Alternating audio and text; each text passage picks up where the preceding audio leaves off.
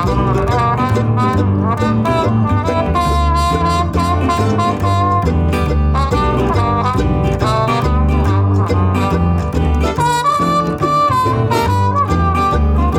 the Ledge podcast number 74, and this week we're getting submerged into the world of aquascaping with George Farmer.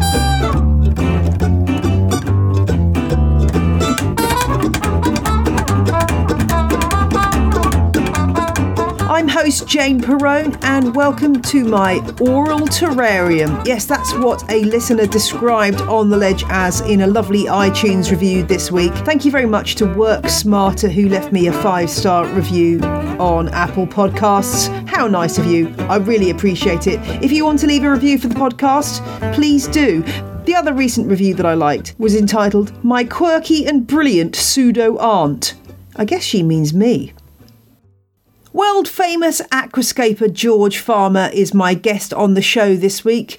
I find out how he got started in the world of creating wonderful underwater landscapes and how a hobby that turned into a profession has helped him cope with the after effects of PTSD. And I squeeze lots of practical tips out of George as well for anyone wanting to get started in aquascaping or indeed up their game. Also coming up, a Q&A about a raindrop peperomia with curling leaves. Yes, what is making the leaves of your plant curl? We'll find out some possible answers in that coming up halfway through the show. But before I play the interview with George, just a word about merchandising. As you know, On the Ledge podcast has recently changed its logo to something very cool and minimalist. That logo is starting to replace the old logo in most locations, but it may take a few more days for me to totally strip out the old one and replace it with the new. But if you want to display this new logo about your very person, the opportunity is there because I have set up a merch shop for On the Ledge. If you go to janeperrone.com, in the top right hand corner you'll find a link called Shop. That's what you need to click on, and you can buy your own tote bags, mugs, t-shirts, hoodies, vests. There's all sorts there for every taste. And for the next week and a half, there's 15% off. So do go and nab yourselves a little Christmas present for the plant lover in your life, or indeed for yourself, because I think there's nothing better than a Christmas present you've bought yourself, is there? So please do go and check that out and tell me what you think. If there's something that you'd like to see in the shop that isn't there, then let me know. And welcome to my new patrons this week, Constance and Starlight Botanist. Thanks for joining the elite band of On the Ledge podcast Patreon supporters. It's great to have you on board. Right, without any further ado, it's off to George's place to talk about aquascaping. As ever, do pop over to the show notes at janeperrone.com to see a wonderful picture of the aquascape that we talk about in the interview in all its glory, and lots of info on the plants and creatures that we mention, and indeed the aquascaping book that we talk about. Without any further ado, let's sink beneath the surface with George. Hi, my name's George Farmer. I'm a full-time aquascaper and I live in Cambridgeshire. We're here in your home, which already is, from the lovely reflections on the ceiling, I can see that there's lots of aquascaping in your very own home. I recognise this big tank from some of your social media. Yeah. How did this start? Were you a kid in your bedroom with plants and fish in a tank? Did it go way back to those kind of days, or is this something you picked up later in life? Yeah, I actually started I bought my first aquarium in 2002, so relatively late, but I've always been interested in aquariums. So I think my uncle had one when I was 4 years old. I was absolutely fascinated by it. We had one at school as well, in primary school, and I was absolutely fascinated by that, but it wasn't until late on in my adult life that I actually took the plunge, so to speak. And let's just talk about the word aquascaping. Some of my listeners I'm sure will know all about this subject, but some of us might not be totally familiar with what that actually means. What is aquascaping? The easiest way to describe it is to think of a landscape gardener but underwater. So aquascaping instead of landscaping. So. Okay, and are there always fish involved, or can it be a plants only environment? For sure, you can definitely only use plants, but we often use fish and shrimp, maybe some ornamental snails, just to add that little bit of movement, a little bit of extra colour. And so a lot of people will buy an aquarium and just use it as a generic fish tank with plastic plants, and then they'll have the fish in there. Obviously, that's the main attraction, and then a lot of it is the journey of that beginner stage of this beginner fish tank and taking it to the next level and gradually becoming more interested in aquascaping. I like having the fish because I think they're just greatly entertaining to watch. I've always loved watching fish from the time of having fish tanks in my bedroom as a little kid. What I love about your tanks, though, is they're so sort of stylish. You don't have a lot of fish tanks that you buy, like when you buy a starter kit. Some of them, I mean, it's improving an awful lot actually in the last few years from the stuff I'm seeing in aquarium supply shops. But some of it's really ugly. Whereas you've managed to sort of simplify things here to make it really simple and attractive looking, so that it fits into any living room without feeling like, oh, this person's got this weird thing going on in the corner. For us, it's for me personally, and the sort of style of aquascaping I'm into, it's less is more with the equipment.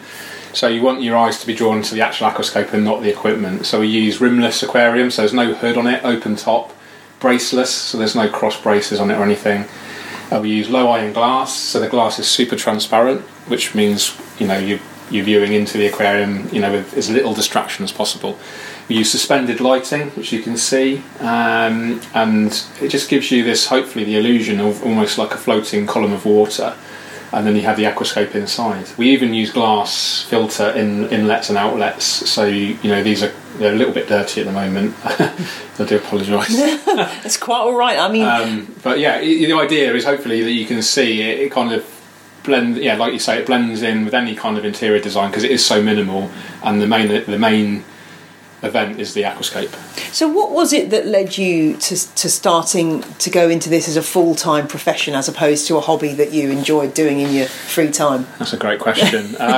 You must have been convinced that there was a market out there for this. Yeah, definitely. So I bought my first aquarium in 2002, and then I'm the sort of character that when I get into something, I really, really get into it, become almost obsessive. And so I bought my first aquarium, and I'm a big fan of nature and the outdoors and landscape photography and things like this, and so it was a natural sort of choice to go for a planted aquarium. And so I did a bit of research, and then long story short, I discovered the work of Takashi Amano and his original book, Nature Aquarium. I'll get it for you. Okay. Nature Aquarium World Book 1, actually really rare now. This is a special work. And it absolutely blew my mind. So I just opened the book up, and you can see. Oh wow! Yeah. And actually, by today's standards, these aren't actually that high quality aquascaping. But back then, it was mind blowing, and it was the direction I knew I wanted to take my hobby, because it just something it was like almost like an epiphany. I'm not really into religion or spirituality, but there was something that really kind of connected with me on a deeper level, and I thought I absolutely love this. I've never felt like this about any hobby or anything before, so I just relentlessly pursued this passion of trying to create some of the works similar to Takashi Amano. And as I learnt more, I realised the UK hobby lagged behind massively on aquascaping when you compared it to the Far East and sort of other European countries like Germany and Holland. And actually, it's interesting. So I subscribed to a magazine called Practical Fish Keeping back in sort of 2003, and I was reading some of the articles about planted tanks and how to grow aquarium plants. And a lot of the information was actually really outdated and actually incorrect, factually and scientifically incorrect. So I was a bit, not I would say obnoxious, but I wrote in and said, look, this is wrong. The editor's going, oh yeah, no, this is wrong. But I backed it up with photos, actual printed film, posted snail mail photos, a letter. And a couple of days later, I got a reply. I got an email, said, George, we love your tank. We'd like to do a reader visit. We'd like to come to your home and take some photos and do a feature on you. But I was in the Air Force at the time, and I was just about to be deployed to the Falkland Islands, so I actually stripped my tank down. But I said, I'm going to have a lot of free time probably in the Falklands. How about I write some articles for you on this new way of growing plants and aquascaping? And they were really up for it, and that really got the ball rolling in terms of taking it from a hobby to the professional level. So I was still in the Air Force for 14 years, and I still kept it as a hobby. But the hobby sort of Royal Air Force ratio was sort of swinging more towards the hobby, and especially my passions for it as well. And then, long story short, my ex-wife decided to leave me, and I thought, well, I'm going to make a completely clean break and do something I'm absolutely passionate about now. And that's when I took the plunge into full-time aquascaping. Tell me about this tank that we're looking at here, which is absolutely gorgeous. Is this your number one baby? It's obviously in your front room or next to your sofa in your TV, so something you look at a lot. Do you still tinker with this? Is it still a work in progress? Yeah, definitely. This is almost a year old now, so I planted it a year ago, and it's gradually evolved over the months, and it's really trouble-free. I only probably maintain it a full maintenance session, so like a water change, clean the glass, clean the filter once a month. Just top it off with water because it's open top. You do get quite a bit of evaporation. Top that off like once a week or so. But yeah, it's trouble free. There's not many fish in there. I mean, I could, feasibly stock 4 times as many fish as that, and it would still be okay. But the fact that there's only a few fish means there's less waste produced. Excess waste leads to algae, basically. So that's another reason it works so well. But for me, this aquarium is a real good example of high impact versus low maintenance. And that's like the golden ticket for aquascapers is can you make something look beautiful but actually not need to do much to it. But yeah, it is my baby. It's one of my favourite aquascapes I've created so far, actually. Most of the plants are what we call epiphyte plants, so they're attached to the wood and the rocks, and they're really slow growing and low maintenance. So tell me about some of the plants that are in here. The one I recognise, I think, is Anubias. Is that right in the front there? What else have you got in there? So we've got some Anubias, we've got some Bucophalandra. That's a really trendy plant at the moment. This comes from Borneo, although they're sort of tissue cultured now in European nurseries. We've got Marcosorum, which is this large fern here. This is beautiful. Okay. Yeah. And then in the other species we've got is the Cryptocoryne. So these brown leaf plants, these are all different species of Cryptocoryne. And these are super slow growing, really easy, don't need much light. In fact, all the plants in here are really easy. Anyone can grow these in kind of almost, any aquarium. And what about the lights on the top there? Yeah, they're quite high end. The manufacturer's called Kessel, and they're LED. And they're quite interesting. You can see the shimmer effect. So I've got quite a high level of surface agitation, which creates ripples on the water surface, and then the light bouncing off the water, and because of refraction, you get this cast of the ripple effects on the ceiling. And that's because they're called what we call point source. So the actual light itself is only about 1 centimetre in diameter, and it has a big lens over it which spreads the light across.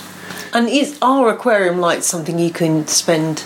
The sky's the limit in terms of what you're spending. You can spend £10 or you can spend £1,000. I mean, that entire lighting system there is nearly £1,000 worth. Yeah. What would you have to spend to get something that you would class as being decent-ish? I mean, is it kind of like, do you at each price point do you kind of get exponentially better lights? So if you're paying a tenner for a light compared to paying 50 to paying 200, does that work? Or no, not really. Again, I know it's a minefield. This question of lights is. I like to compare a lot of things to cars. Because most people get cars. So if you imagine you can get to work in like a Ferrari, or you can get to work in a Ford, they both get you there. One gets you there in kind of style and luxury, the other one gets you there, costs you a lot less. So with regards to lighting, that's another massive topic. Obviously it's a really important part of growing plants, but you don't need to spend a fortune, and there's so much conflicting advice, especially on the internet, about what spectrum, what colour temperature is best for plants, blah blah blah. My personal experience and recommendation is just go for what you can afford, and go for what suits your taste. So the vast majority of lights now are LED, so they're relatively energy efficient. Some are waterproof, so if you accidentally knock it in a tank, it's going to be fine. They don't produce much heat. So yeah, like I said, you can spend anything from a few pounds to thousands of pounds, depending on. Some are controllable. This is controllable remote. You can change the spectrum of the colour on the lamps and the timing and everything, that they come on and off all remotely. And is the technology advancing really fast now? Are you seeing new products coming on the market that you're like, ooh, that looks good, I've got to try that? Is it still continuing to... Yeah, it's always developing. The lighting market in particular is more about controllability.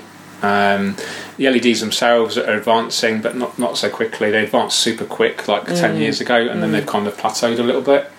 Interestingly, the LED aquarium lighting market is driven by the car LED market, and there's a lot more money in that industry. Oh right, that's interesting. Yeah. So I'm being incredibly ignorant about cars. So you're talking about like the brake lights of cars now being LEDs? Yeah. So and the headlights especially. So they're like super powerful for relatively low. So that's why I keep getting blinded by fancy new cars with the really fancy headlights. Oh, that's really, I didn't know that. That's really interesting. I have to say, I'm not a car expert in any way, shape or form. But I guess that's interesting because it's just the fact that market, which is obviously a huge, enormous market for car research, is then feeding through. Exactly, you find that in most industries. The biggest sector of whatever that industry is drives that product, and then other industries can tap into it. We talked about the plants in this tank. What about the fish you've got in here? Because I do love a fish. Is this a heated? This water is what we call tropical. Tropical. Yeah. So you've got. I recognise a couple of those fish from my childhood. Tell me what you've got in here. So the big ones are called pearl gouramis.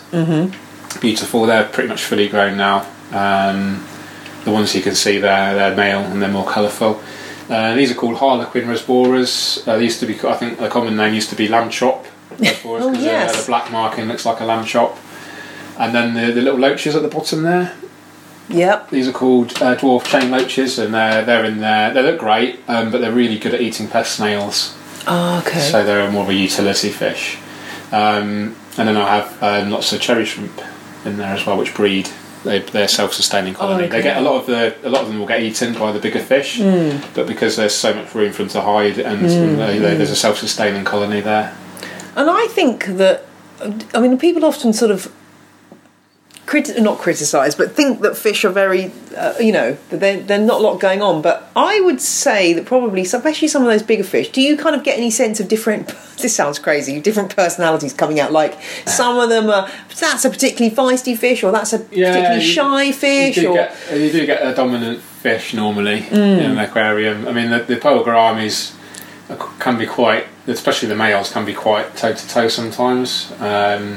But in terms of the smaller shoaling fish, I can't differentiate. Yeah, they're just doing their thing as a mass. Yeah, but I generally don't sort of look at the fish as obviously their welfare is paramount, and I love them and everything like that. But I don't tend to have any emotional attachment to them. I view them as it's another palette for the canvas, because aquascaping is an art form. It's not a fish tank. It's an aquascape. It's completely different.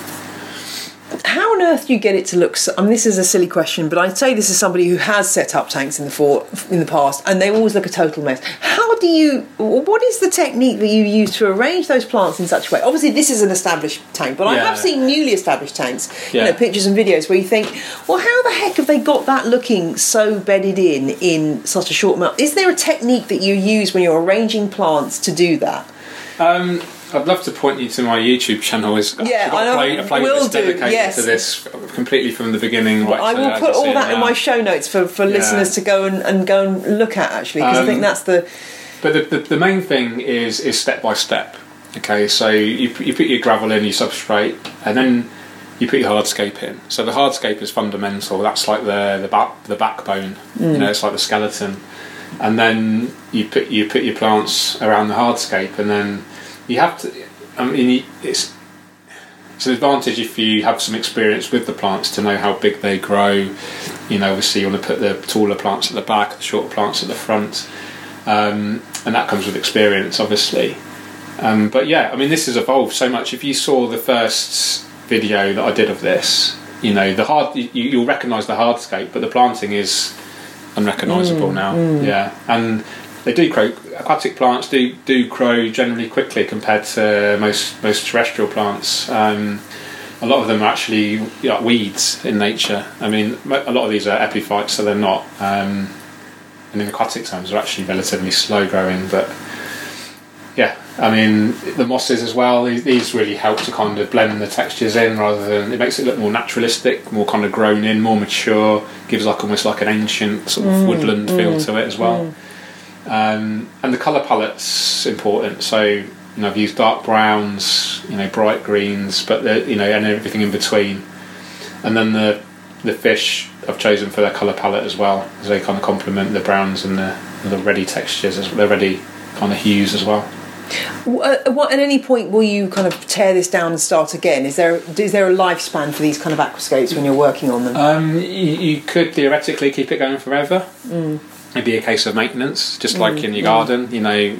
You don't sort of completely tear down your garden every year or so. So you can keep it going forever. But for me as a creator, I always have an itch to create something new. So actually, this is nearly a year old, and I very rarely keep an aquascape running for more than it.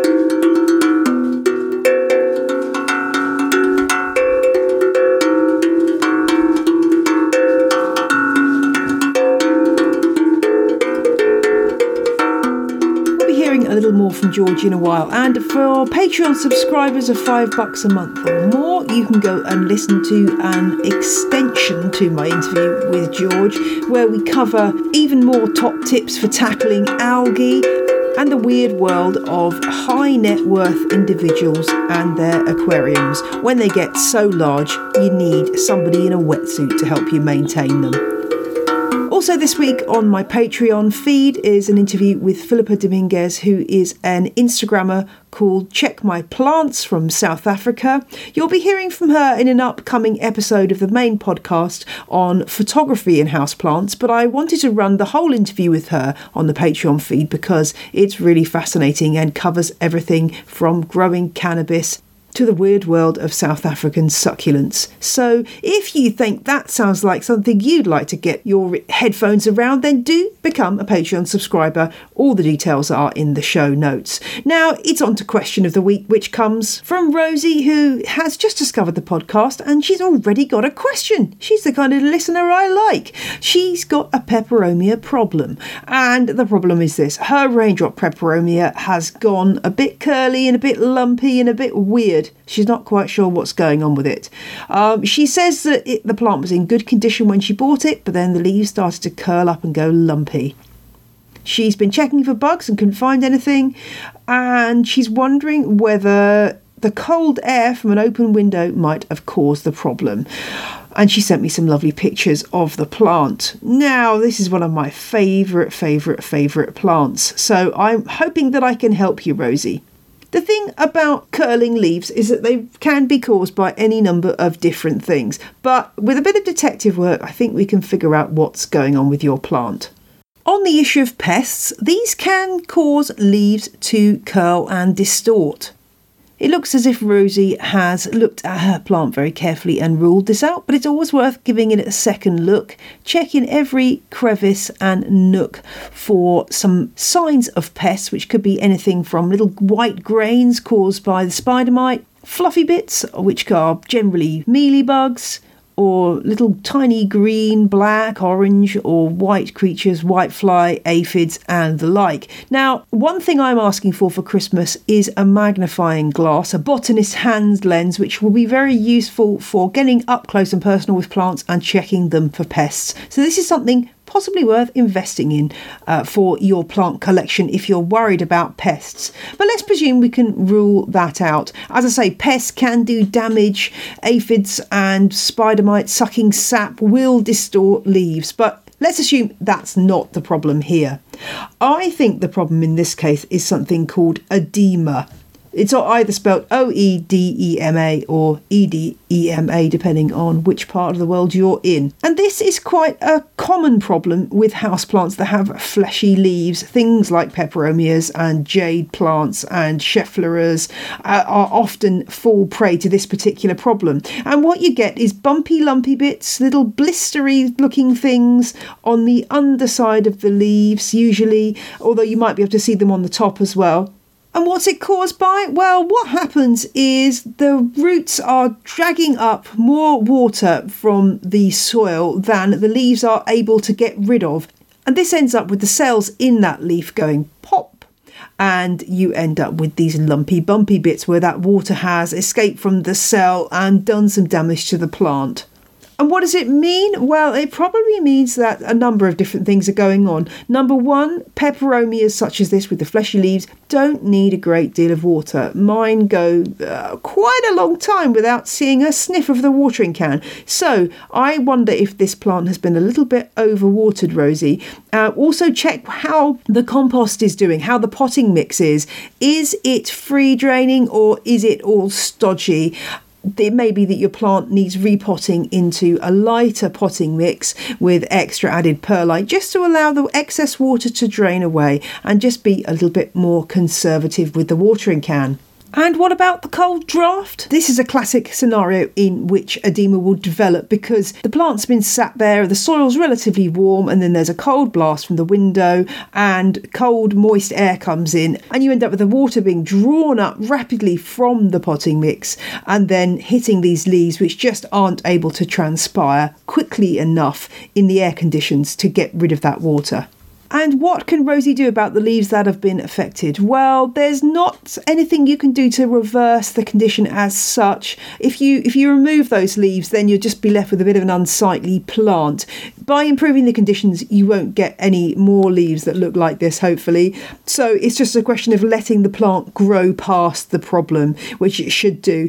If it proves that this plant is looking really, really ugly because of the edema, then in the springtime you could do a drastic pruning and cut the stem and it will bush out and regrow fine, provided that you've made sure that the soil is free draining, as I've said, and that you're not overwatering. It should bounce back. This is a really tough plant. The only thing that's really going to kill it is too much water. I really hope that helps, Rosie, and that your peperomia is looking good soon. If all else fails, you can just cake off a healthy leaf and propagate that, because peperomias are very easy to propagate from a single leaf. So don't think that all is lost if your plant starts looking really miserable. Try a little bit of leaf propagation. Take a whole leaf, including all of the stalk or the petiole, and insert that into some gritty compost, wrap in a clear plastic bag and wait for it to root. It's as easy as that. I do hope that's helped, Rosie, and that your peperomia is looking great before long. If you've got a question for On The Ledge, do drop me a line to ontheledgepodcast@gmail.com.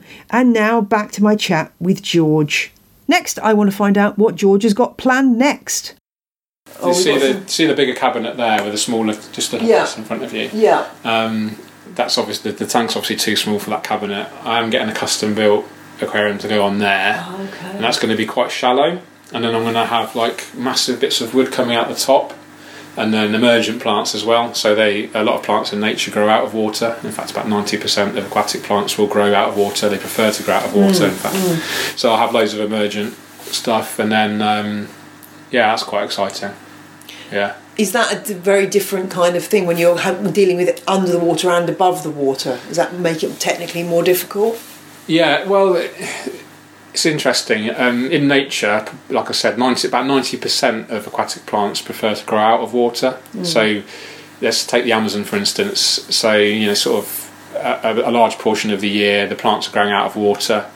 And the advantage of that is they have more access to CO2 in the air, more access to light. They're more robust, physically more robust, because they have to sustain their own body weight. And then what happens when the rainy season comes, the plants are flooded, and then to survive they have to adapt quite considerably, and they actually physically change their characteristics quite considerably. One of the problems a lot of beginner hobbyists have is they'll buy when you buy a plant from a shop, typically it's just come in from the nursery and it's been grown out of water because it's easier to, you get bigger yields for less costs, more economical to grow plants like that, like in nature. And so the shop will buy the plants from the nursery. They'll all be in what we call emerged form, out of water form, and then the customer will bring that plant home. They'll put it in their tank, and then that plant then will hopefully transform into its underwater form, its submerged form. Now, during this process, the plant has to use loads of energy into changing, its kind of physiology, and during that, it's not growing, and therefore it's not fighting off algae, and so this kind of leads the door open to algae a little bit. So it's where a lot of people complain about die-off and melting and things like this, and it's normally because the plant is struggling to adjust from the out of water to underwater growth. Now, there are some easy steps you can take to help avoid it. Is buy the plant as fresh as you can from the shop. So have a chat with the staff. When are you getting your next plant delivery in? Get it as soon as you can, because typically a shop will bring the plants in and they'll keep them in their own holding system, and the holding system isn't optimal for growing plants, so they're slowly dying basically, and then by the time the customer gets them, they could be half dead, and then they're really going to struggle when they get them home. Right. My personal preference now is to buy tissue culture plants. I don't know if you've heard of these. So they come in. I just saw some at the trade show in Holland that I was just at. Cool. They had a couple of stands which had them in these clear plastic boxes. That's it, exactly. Which is amazing. Yeah, so these plants are grown in laboratory conditions, so you're guaranteed to be free from algae, free from snails, pest snails, free from disease. And they're actually... I talk about Tropica because they have a patented tissue culture plant now system where they grow the plants in actually they're normally grown in agar jelly, which is like a thick gloopy gel type thing, and it provides all the nutrients that the plant needs in these little pots. But Tropica now have a liquid version, which means the plant is actually readily adapted to its underwater growth. So as soon as you get that and put it in your tank, that plant is now happy and it's going to start growing straight away. So that's my preferred way of buying plants. Yeah.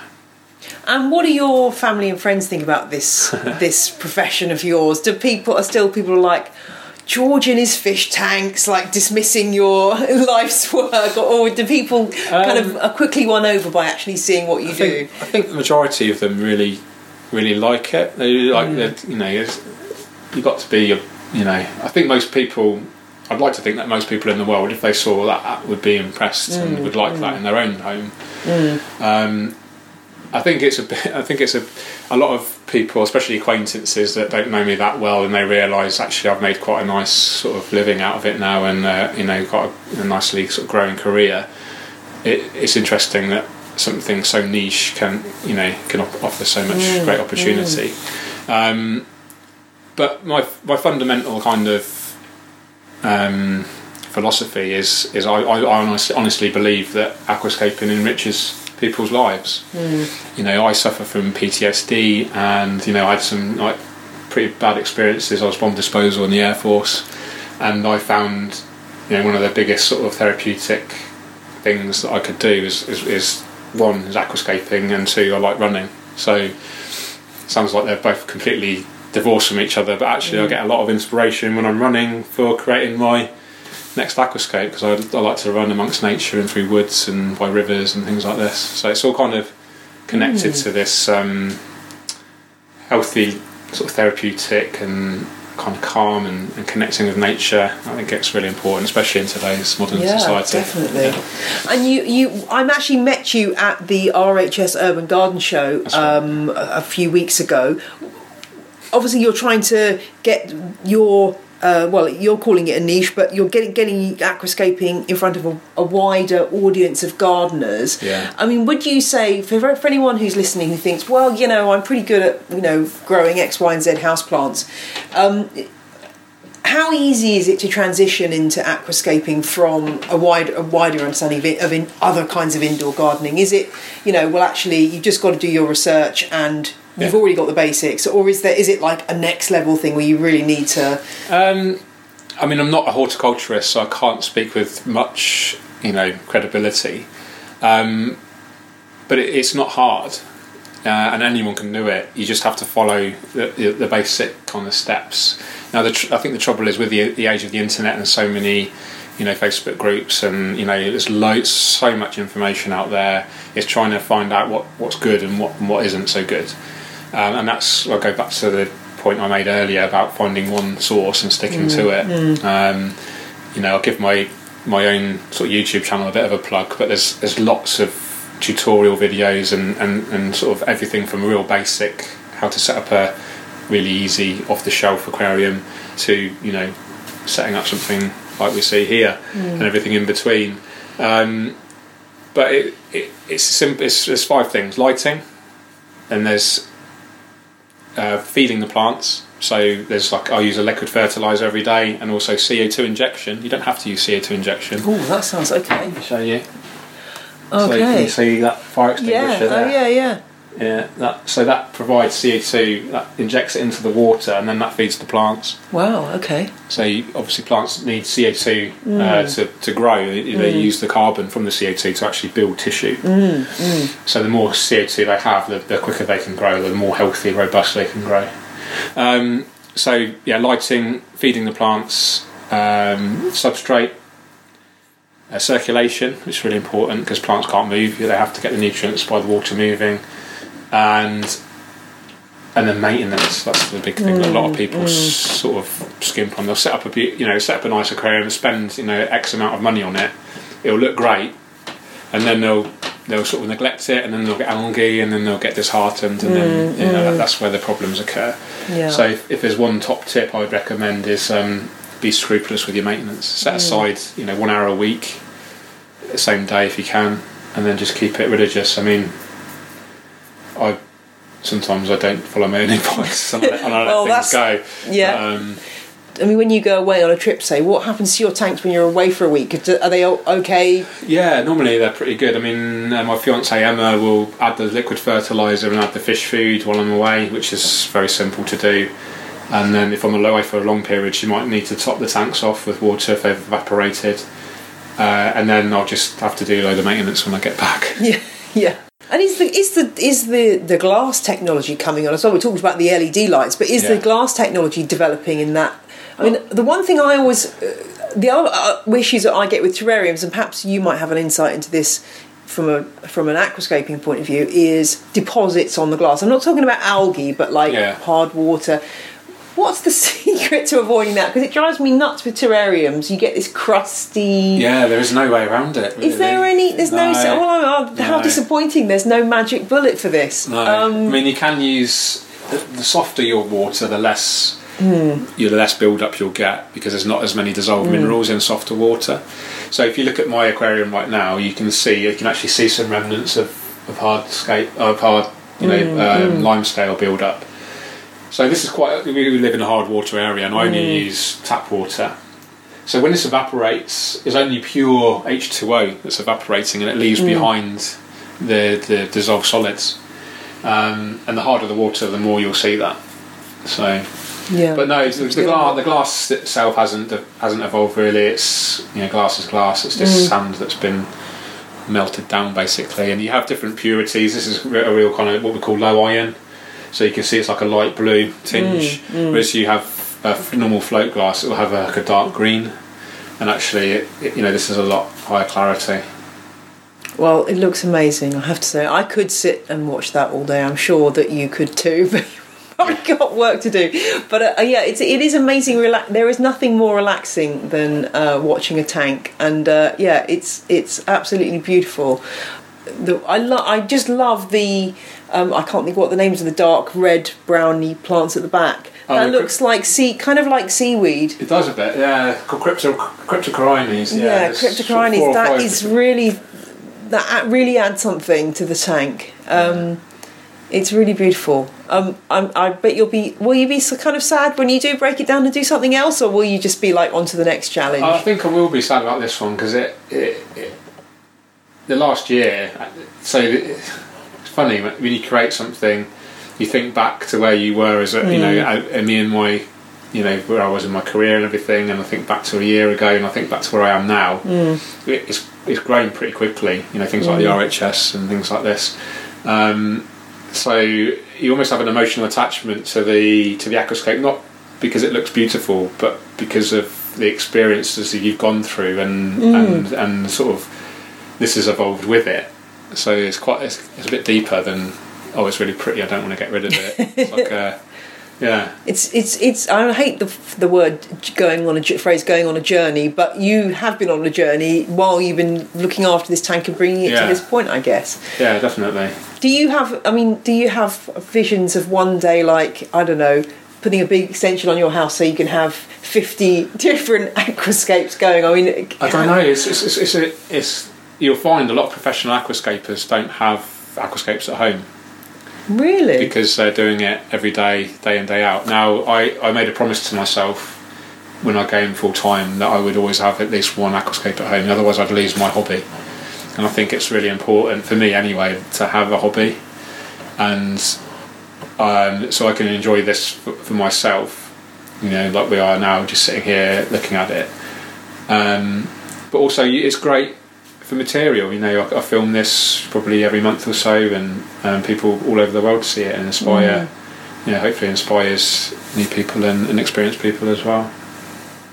Brilliant. Well, George, thank you so much. I'm totally inspired and slightly scared by the immense, massive material and information that one needs to take in. But I guess, like anything, like with indoor gardening or plants, anything, you just start and you try things and you experiment, and that takes you on your way to getting into this new hobby. But it's a stunning tank, and thank you very much for showing it to me. Oh, my pleasure. Thanks for coming.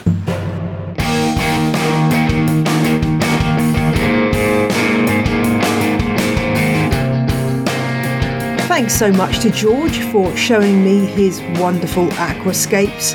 If you want to check out the show notes, you'll find those at janeperrone.com. They include links to George's YouTube page, Instagram, Twitter and website. But if you've got your phone handy now, you can look him up on Instagram as George Farmer Studios and on Twitter as The Aquascaper. If any of you are into aquascaping, I'd love to see some of your work. So do hit me up with some images, and head on over to Houseplant Fans of On The Ledge on Facebook to share your work with the rest of the listening community. I'll be back next Friday with more houseplant fun. Until then, have a great week. Bye!